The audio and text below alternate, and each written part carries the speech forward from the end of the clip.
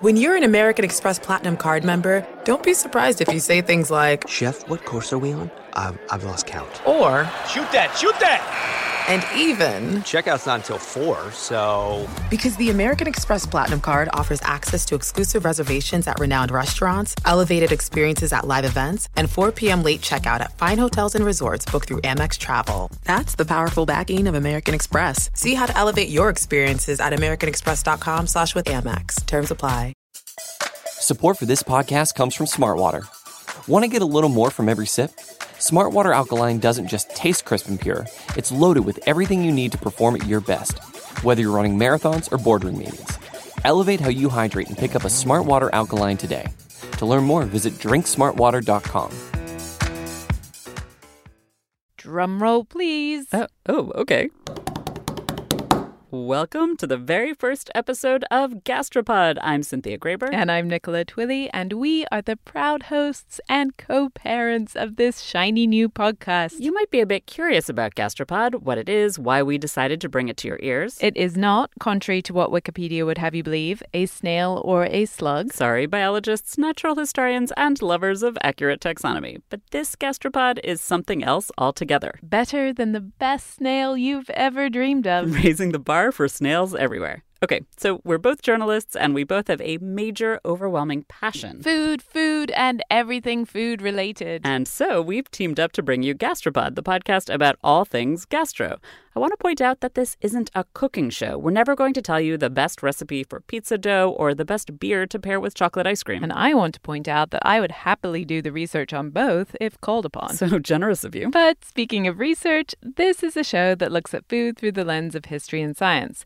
Sometimes we'll focus more on the history. And sometimes more on the science. But we'll be striving to bring you stories that highlight at least a bit of both. Because these are topics that fascinate us. And we thought, if we're so interested in the history and science of what we eat, you might be too. This first episode is actually a perfect balance of these two aspects, and it's not exactly about food, but rather what we eat it with. Cutlery, or flatware, whichever you prefer. Once you start looking into it, it turns out that the forks we use to get food into our mouths are relatively recent inventions. And that there's a whole new emerging science of spoon flavor. Stick with us this episode, and you too can amaze your friends with the shocking history and atomic secrets of cutlery.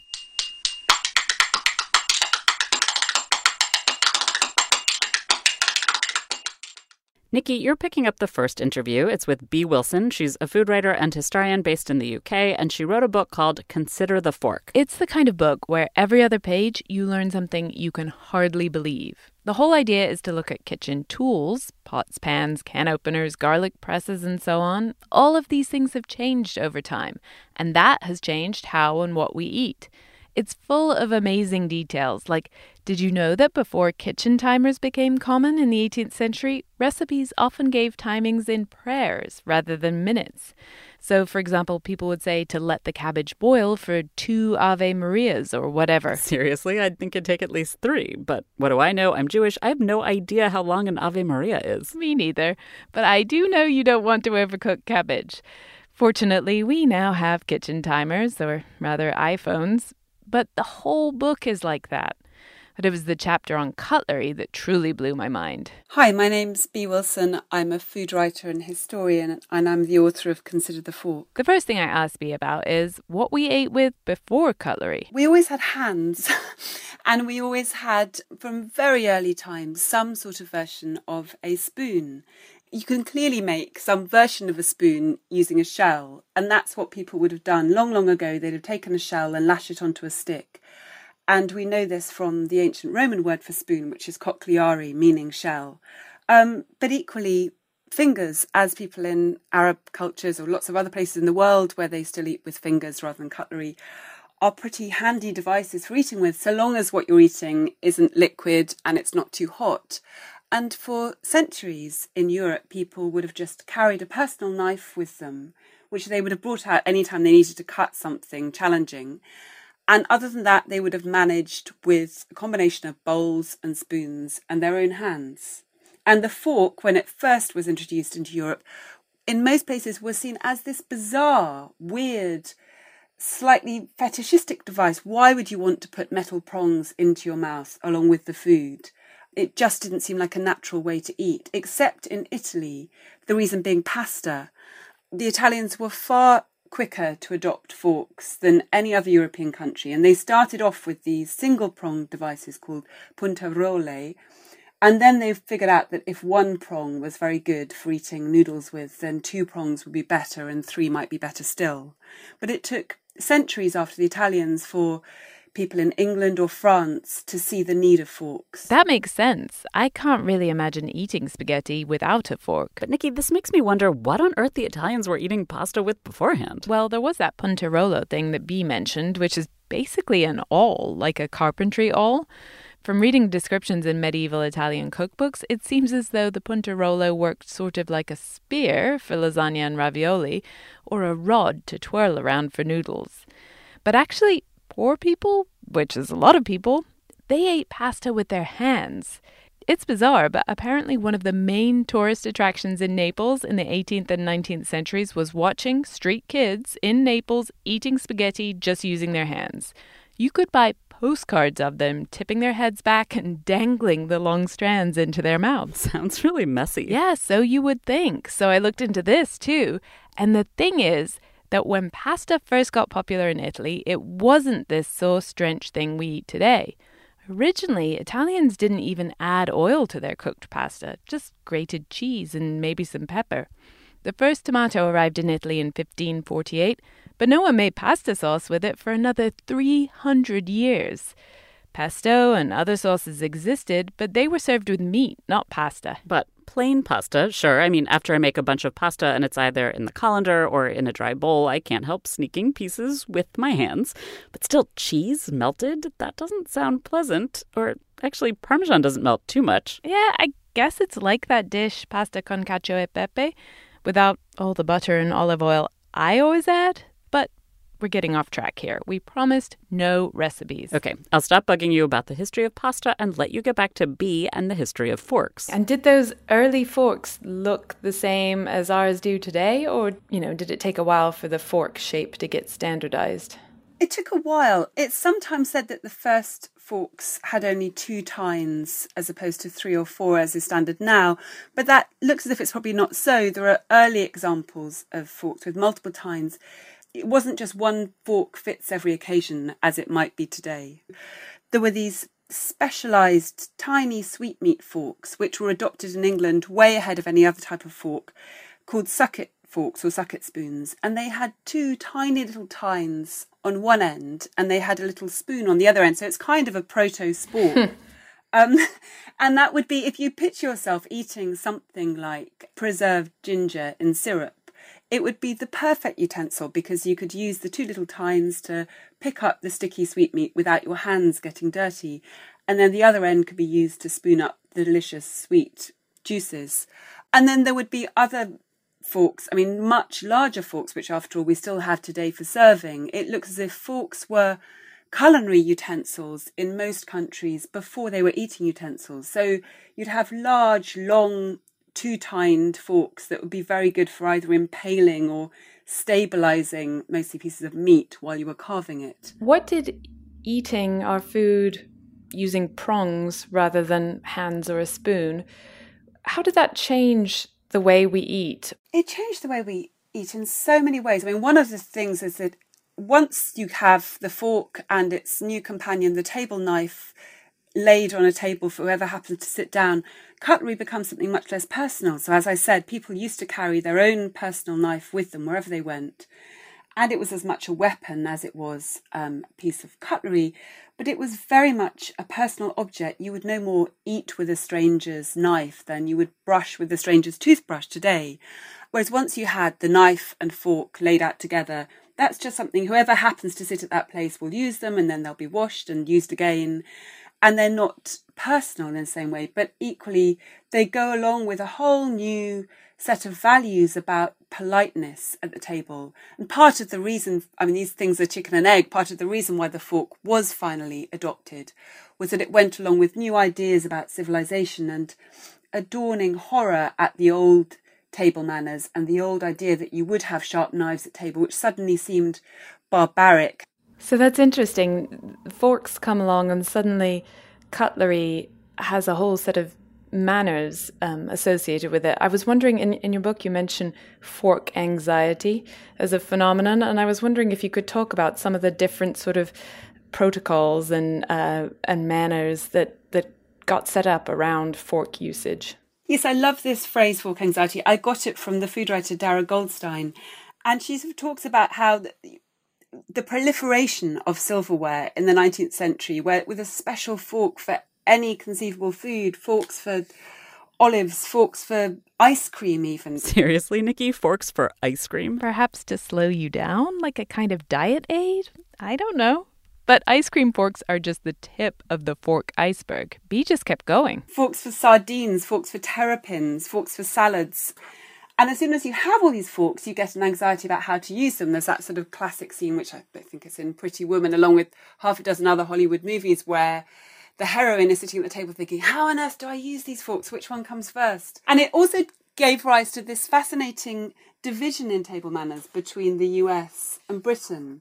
In America, you cut everything up, and then Emily Post christened this zigzag eating. So the fork is then taken in the right hand and used to chase the food around the plate. Whereas in England, the idea is still holding the knife and fork together in this stately dance where they're never put down until you finally are trying to signal to the rest of the table that you've finished. And there's a kind of semaphore that goes on with knives and forks. There are all these rules about putting your knife and fork at 6 o'clock, which means that the meal is finished, or if you just wish to leave the table for a moment, you put it at a different place on the plate. It's quite bizarre when you think about it. We assume that these forms of eating gadgetry are enabling us to eat more easily, whereas in a way they're just creating all these obstacles to the process of just putting food in our mouths. Oh God, this is hitting a nerve. You want to talk about serious fork anxiety? It's not just that everyone mocks me for my American accent when I go home to London. My parents have literally made fun of me when I pick up my fork with my right hand, as you Americans do. And even though they're only teasing, I see a genuine horror in their eyes. Why? How would you use a fork in the UK? It's like Bea said, the fork stays in the left hand in England. You should never use it upside down in your right hand like a shovel. Even in primary school, this was the rule. Even with peas, you're supposed to use a sticky food like mashed potatoes to help stick your peas to the top of your fork. There is literally no excuse for moving your fork to your right hand ever. And it's really that stressful? I never even noticed when I was in London last May. Well, we don't expect Americans to know how to behave. Thanks. Sorry. Anyway, now that I've shared my deepest, darkest fork anxieties, and maybe a little of my fork snobbery too, you'll be glad to hear that there's nothing straightforward about spoons either. Let me introduce you to John Emery, the spoon fanatic. And he's a remarkable historian of spoons. He wrote this quite obscure book published in 1976 called European Spoons Before 1700. And he was very unusual as a food historian in that he was equally interested in making spoons and therefore was very familiar with the ways in which different spoon shapes could enable you or disable you from eating certain foods. And he was very aware that actually when we speak of a spoon, it's two completely different objects. It could be a kind of cup for drinking things from, or it could be a kind of shovel for ferrying foods to your mouth. And he studied spoons and he found that in certain places, such as medieval Scotland, you would find these beautiful flat spoons, which were clearly more of a shovel and more intended for eating things like porridge. And on the other hand, you would find these cup-shaped spoons. I mean, the main ones probably would be for eating things like broth. The Romans had these ones called ligula, which had a kind of deeper bowl than other spoons. John Emery was very dissatisfied with the main type of spoon, which took hold in the 17th century and still holds to this day, which is called the triffid, which was, in his view, a really unsatisfactory compromise between the cup and the shovel. You know, Cynthia, I'd never thought of this before Bea said it, but it's true. When I use an ordinary spoon to sip soup or shovel up some rice, it's fine, but it's not the perfect shape for either job. It's a compromise. And I'd never even considered the shape of a spoon before. Whereas a spoon fanatic such as Emery would like there to be a spoon for every eating occasion and for it to be properly tailored to the function. So things like in the past, the Georgian period of Britain, people were obsessed with mustard as a condiment. So there'd be special miniaturised ladles devised for mustard. Or Edwardians loved eating soft-boiled eggs with soldiers of toast, and they had beautiful mother-of-pearl egg spoons, which do actually have a function aside from their beauty, which is that the mother-of-pearl is less likely to get stained by the yolk. And we've largely left this idea of specialised spoons behind, except that we all have teaspoons. But I think in most kitchens they're not really used as they would have been once at a refined English afternoon tea. They're really just a very handy size spoon for measuring things. So shape is very important in terms of eating utensils, but so is the material that they're made of. So how do different metals affect the taste of our foods? I think the first thing to be said is, now we think of wooden spoons as something that we cook with, and it's still one of the most beloved objects in most kitchens. But historically, people ate with wood as well. It's just that very, very few wooden eating spoons have survived because it's a much more transient material than metal. And I think eating with wood would have really changed the experience of food in that it's so much less conductive. And I think, one of the main things now that we still eat with wood is ramen noodles. And if you picture eating a piping hot broth and how much better it is to eat that with wood, which doesn't then make your mouth get burnt at the same time, than it would be with metal. But one of the main problems with putting metal in your mouth before the 20th century was that there was no stainless steel. So if you attempted to eat something like fish and put a squirt of delicious lemon on it, it wouldn't be so delicious because you'd get this horrible tang from the carbon steel as the acid reacted. And then anything copper was potentially really dodgy, and you get this, this is more to do with cookware, but you get this instruction in cookbooks saying, let your pans be frequently retinned, because if you didn't make sure that the inside of your copper pans was retinned, you were putting yourself at danger of copper poisoning.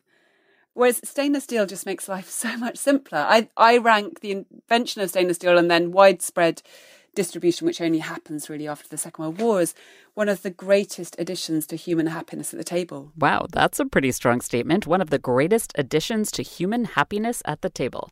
But this is exactly what I talked to Zoe Laughlin about, which you'll hear about in a few minutes, the way that the materials actually taste when they're in our mouths. But I have a quick question, Nikki. What was the metal people were using before the invention of stainless steel? Well, there were wooden spoons, of course, as Bea mentions. But before stainless steel, people used plain steel, which is iron with a tiny bit of added carbon. It's strong and it can be sharpened, but when it comes into contact with anything acidic, like vinegar, lemon juice, even tomatoes, the iron reacts. The metal itself turns black, and it makes the food it touches taste totally disgusting. Stainless steel has a little bit of chromium in it, and that is a total game changer. As with many of the great devices in our kitchens, it originally had military applications, and people were experimenting in the very early decades of the 20th century with stainless steel for yachts and gun barrels. But then people spotted that it was a way of finally putting shiny, non-corrosive cutlery within the reach of the masses. Because before then, if you wanted to have non-corrosive forks and knives, really the only option was silver. And that was obviously an extreme minority who could afford it. And silver also explains the phenomenon of fish knives. I think now people view fish knives as these rather ridiculous, snobbish objects. Who would be so fussy as to have a specially shaped knife for their fish? There's certainly kind of butt of humour in Britain where it's just seen as somebody that would make a fuss about fish knives would just be such a social climber. Whereas, yes, you would have had to be very rich to own fish knives because they were made of silver, but there was actually, again, a function behind them. The point was to distinguish in the drawer, these are the knives that you can eat with fish and lemon, and they're not going to taste strange.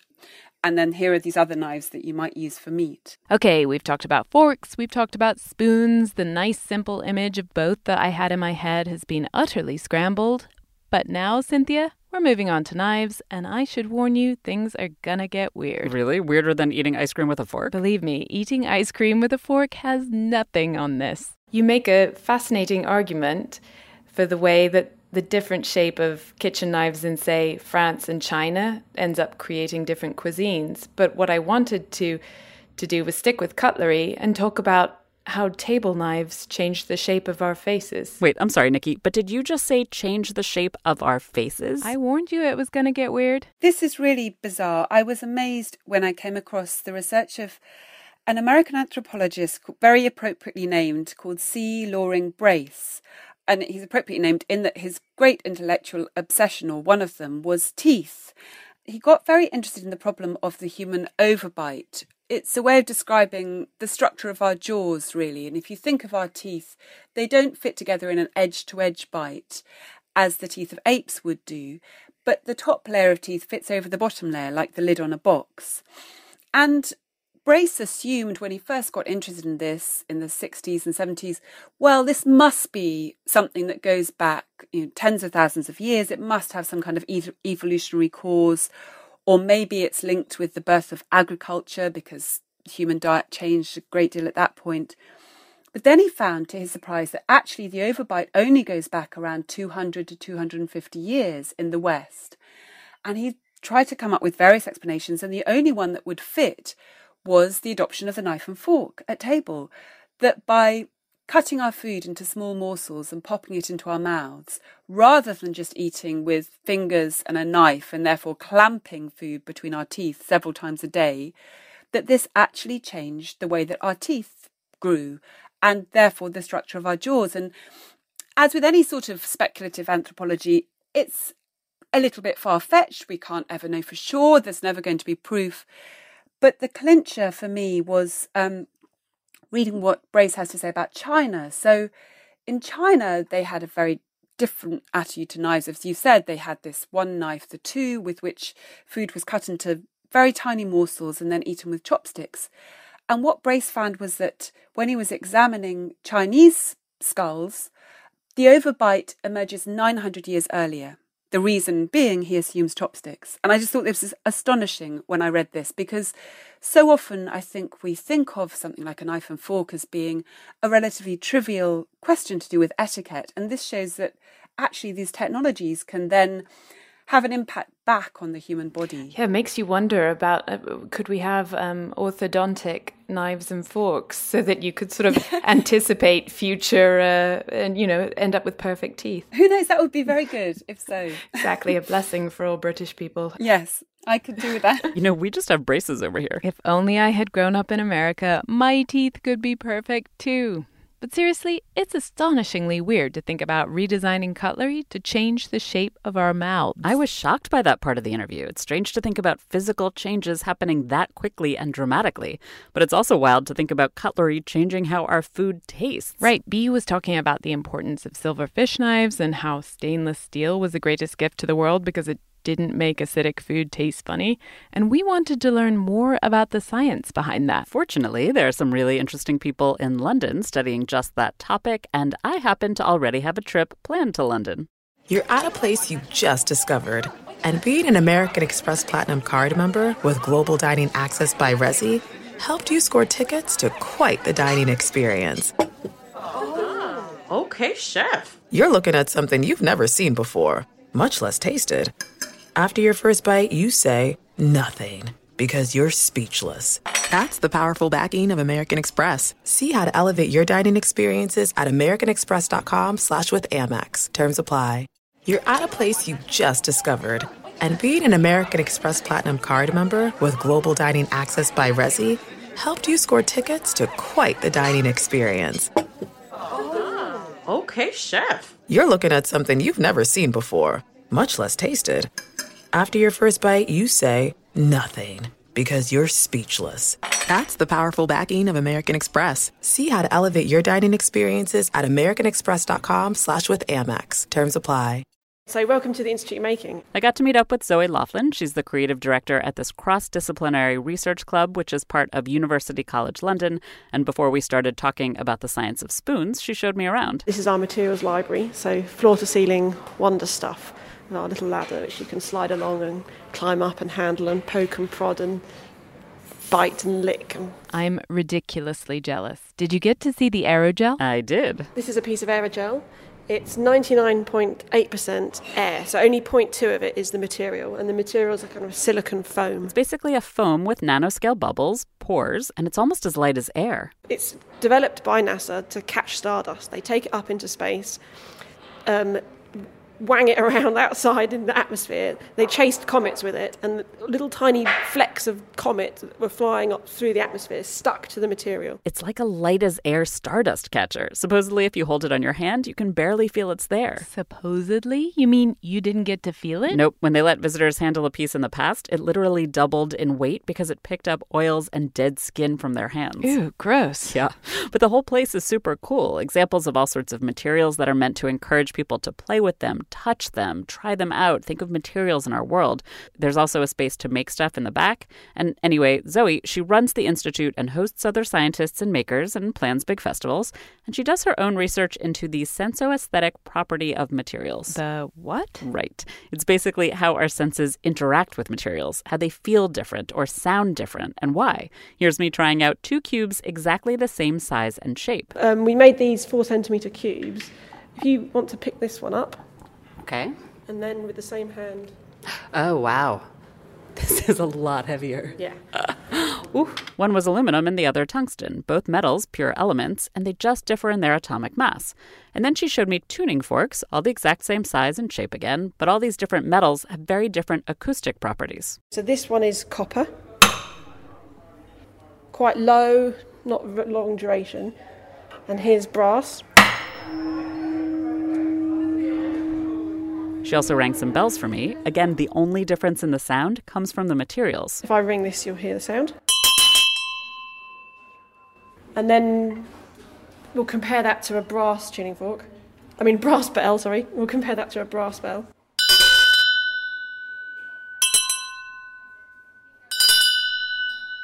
After we finished holding metals and listening to metals, I went upstairs with Zoe to have a quieter conversation about spoons. I see. She started by looking into how different metals feel, and then how they sound, and then she decided to taste them? Exactly. She's working her way through the senses and the science behind it. But before we get into all of that, where, why, how, what's the science, I asked her how in the world she thought of doing such an experiment on cutlery. I've always had favourite cutlery. My mum would definitely... Like a favourite piece of cutlery or favourite type of cutlery? What do you mean? Well, so when we were growing up, there was a mishmash of cutlery in the in the cutlery drawer, and at meals I would rearrange. If the knife and fork that I liked using had been laid in someone else's plate, I'd rearrange it all so it was where I normally sat, or would go to great lengths to make sure that I used certain cutlery, from the family drawer.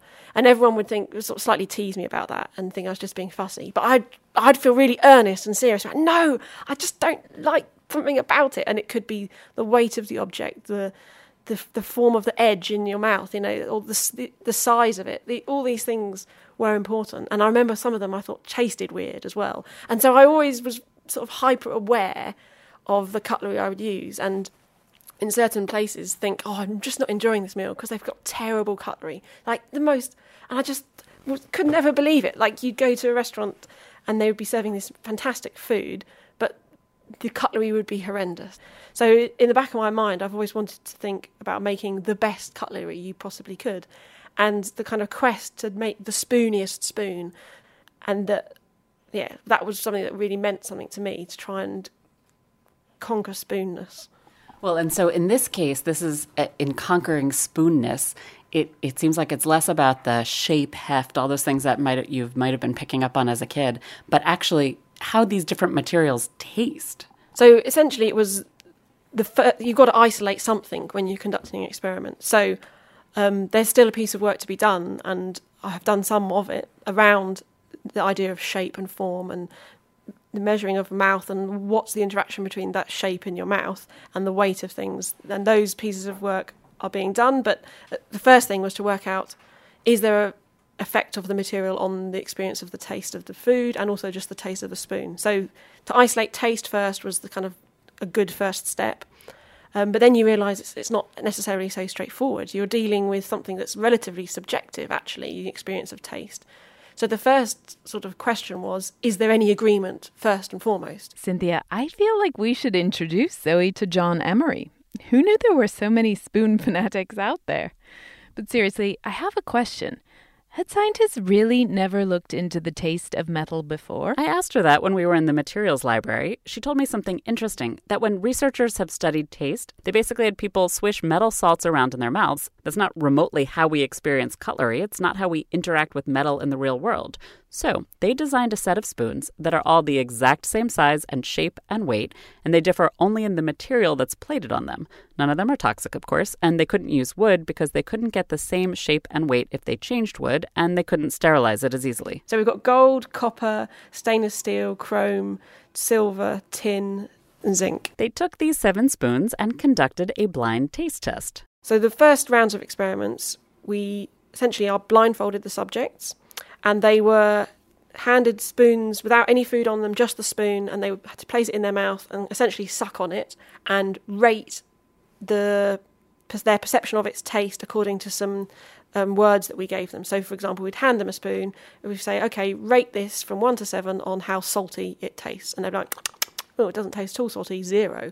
Or, oh, it's really salty, 6. They asked about sweet, salty, bitter, strong, metallic. And what was great is we found that there were agreements. So lots of people agreed that zinc was unpleasant and copper was bitter and that gold was a little bit sweet. So that was our first finding, which was really nice to see. It wasn't just randomly, some people think some things, some people think others, or that nobody thinks anything. Everyone thinks they don't taste of anything. There were agreed points of taste. Wow, so different metals do have different tastes.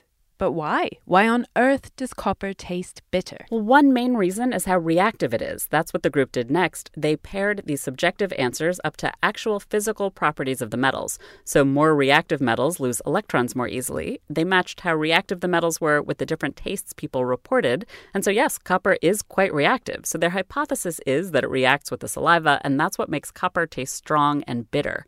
The way Zoe described it in the scientific paper she wrote about the experiment is that when you put a reactive metal like zinc or copper in your mouth, it almost forms a battery with your saliva. A battery? Like putting a AA Duracell in your mouth? Well, not quite as drastic, but the same idea.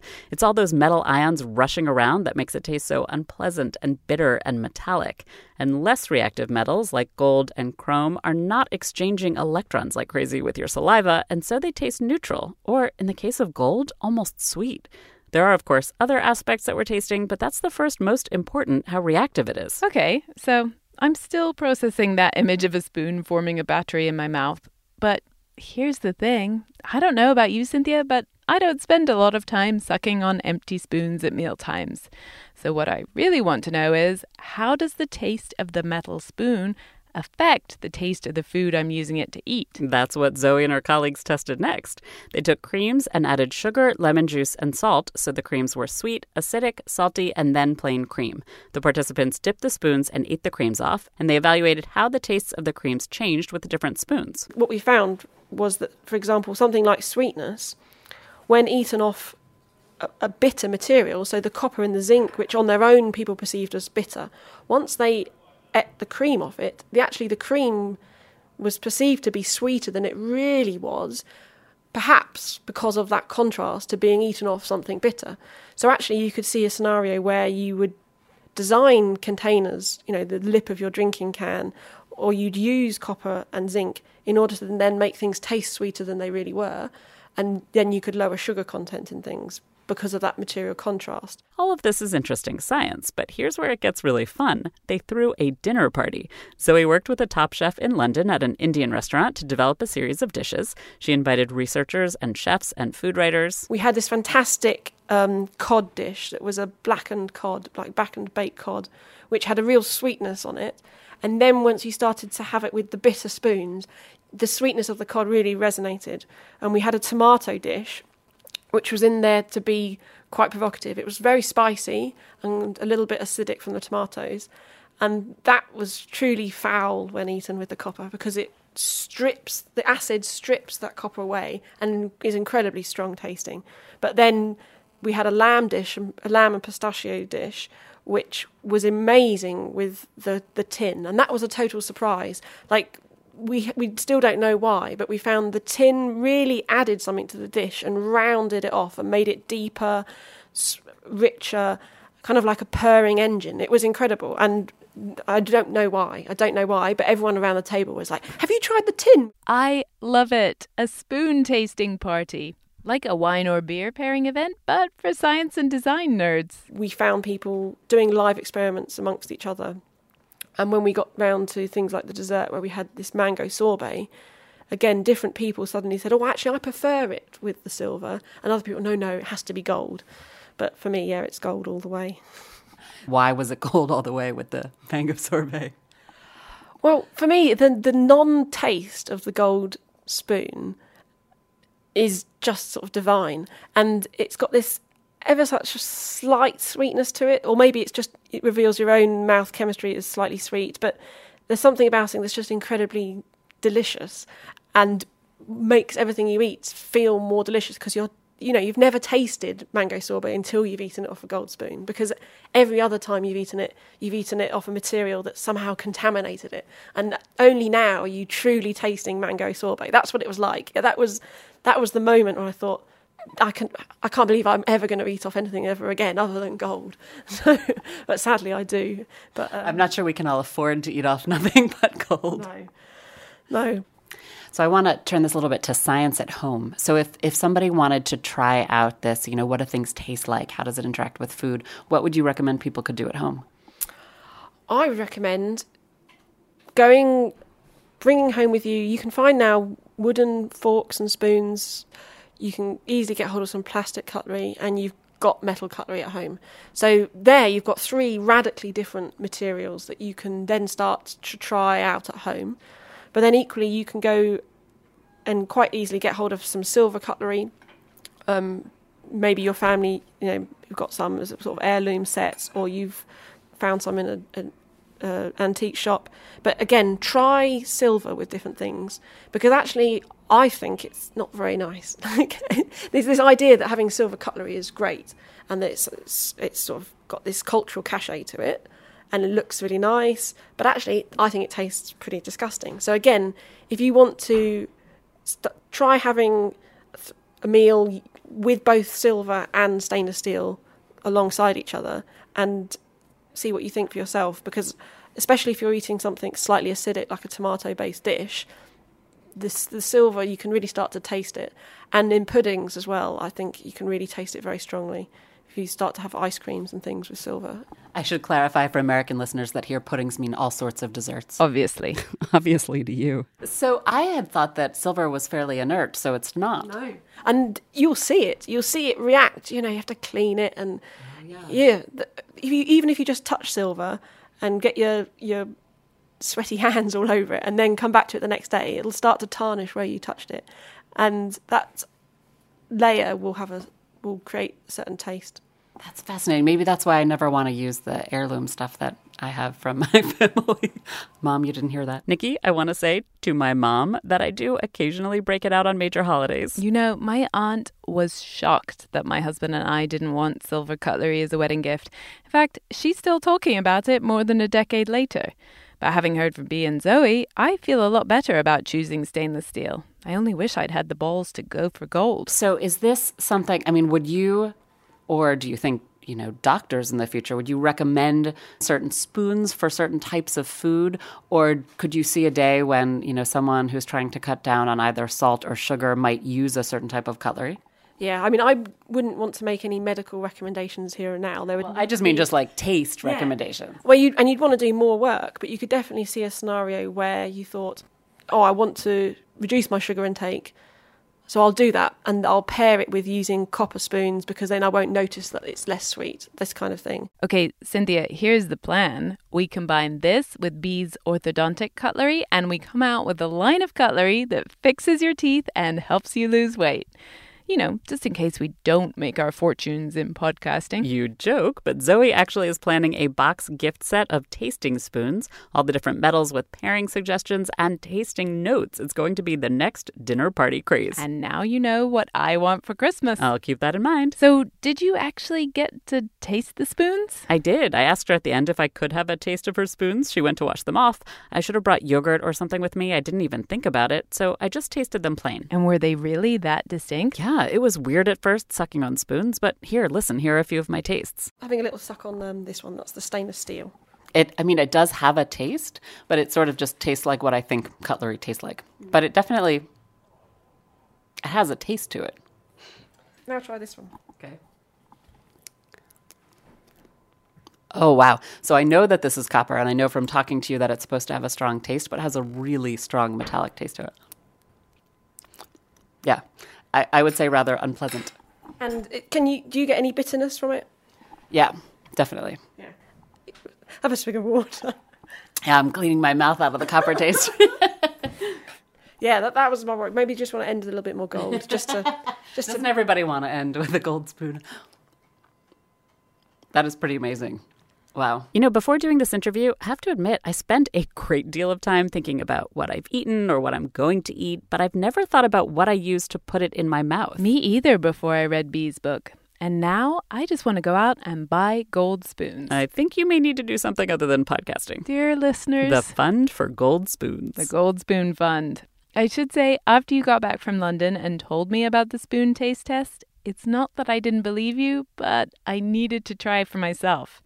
Fortunately, I had a trip planned to visit my friend Sarah. I'm Sarah Rich. I'm a writer living in Oakland, California, and I am the proprietor of a set of gold flatware. Wait, why in the world does your friend Sarah have gold flatware? My friend Sarah, she writes about design, and she saw some online and fell in love with how it looks. It's not solid gold, obviously. I mean, like I said, she's a writer. It's just gold-plated. Still. Anyway, we hung out one afternoon and we sampled some Greek yogurt and some mango sorbet on her gold spoons. To make it scientific, we also used a silver Tiffany spoon with a Winnie the Pooh that her baby was given when he was born, and a normal Target stainless steel spoon. Wow, I've never done this before. This is interesting. I can't tell if it's all in my head. I feel like I'm getting creamier off the silver and much sweeter from the gold. That is ridiculous. The gold is so much better. It is like, because Greek yogurt, like fat-free Greek yogurt, is kind of sour a little. Right. It lacks body, but then off the gold spoon, it's kind of better. It's sweet and light and a little bit creamier. Yeah, I totally agree. I feel like I never would have thought about it, but I think I'm getting more pleasure out of my food now. So there you have it. I know. We should all go out and buy gold cutlery. Oh, no, I mean, there you have it, our first ever episode of Gastropod. Oh, yes. We actually did it. We did, and we hope you've had as much fun listening as we did putting it together. These topics are fun and fascinating, and you are going to want to keep listening forever. Speaking of forever, or at least the next episode, our next full podcast episode will come out next month. It's a great interview we did together with chef and author Dan Barber. This squash blows your mind. I mean, it's just in a whole nother universe. I was so shocked at 898 Squash. I roasted it and served it without salt, without pepper, without butter. I wanted people just to taste this. It's like, you just stand there in silence. You just can't believe it. And even before that, in 2 weeks, we'll put out a shorter podcast chatting about the latest news in food science and history. You won't want to miss it. I know I don't. Well, you can't. I'm not doing this alone. I'll be joining you from Boston. If you want to make sure you never miss an episode, go to gastropod.com and sign up for our newsletter. It'll just be a quick email to let you know when a new episode is available. You can also go to iTunes and subscribe there. And be in touch. You can find us on Twitter at GastroPodcast and email us at contact@gastropod.com. We'd love to hear what you think and what you want to hear about next. In the meantime, thank you for listening. And thank you to Bee Wilson, author of Consider the Fork, Zoe Laughlin at the Institute of Making, Sarah Rich, design writer and lucky owner of Gold Cutlery, and all the people who helped us get started. Especially legendary naming guru Dan Polsby, who suggested we call ourselves Gastropod, and the finest real estate broker in the state of Oregon, Edwin F. Sinclair, who actually gave us gastropod.com to be our URL. We also need to thank John Kors, who gave us an engineering assist. Kathy Barr, designer extraordinaire, created our gorgeous branding. Matt Glazer with Jump or Dive jumped in and coded our website and gave us vast amounts of useful advice. And our spoon rhythms this episode were performed by Vash, a freelance folk percussionist in Oregon. Thank you. Till next time.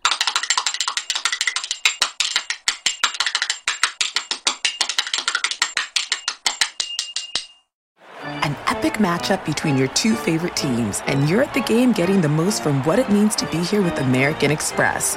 You breeze through the card member entrance, stop by the lounge. Now it's almost tip-off, and everyone's already on their feet. This is gonna be good.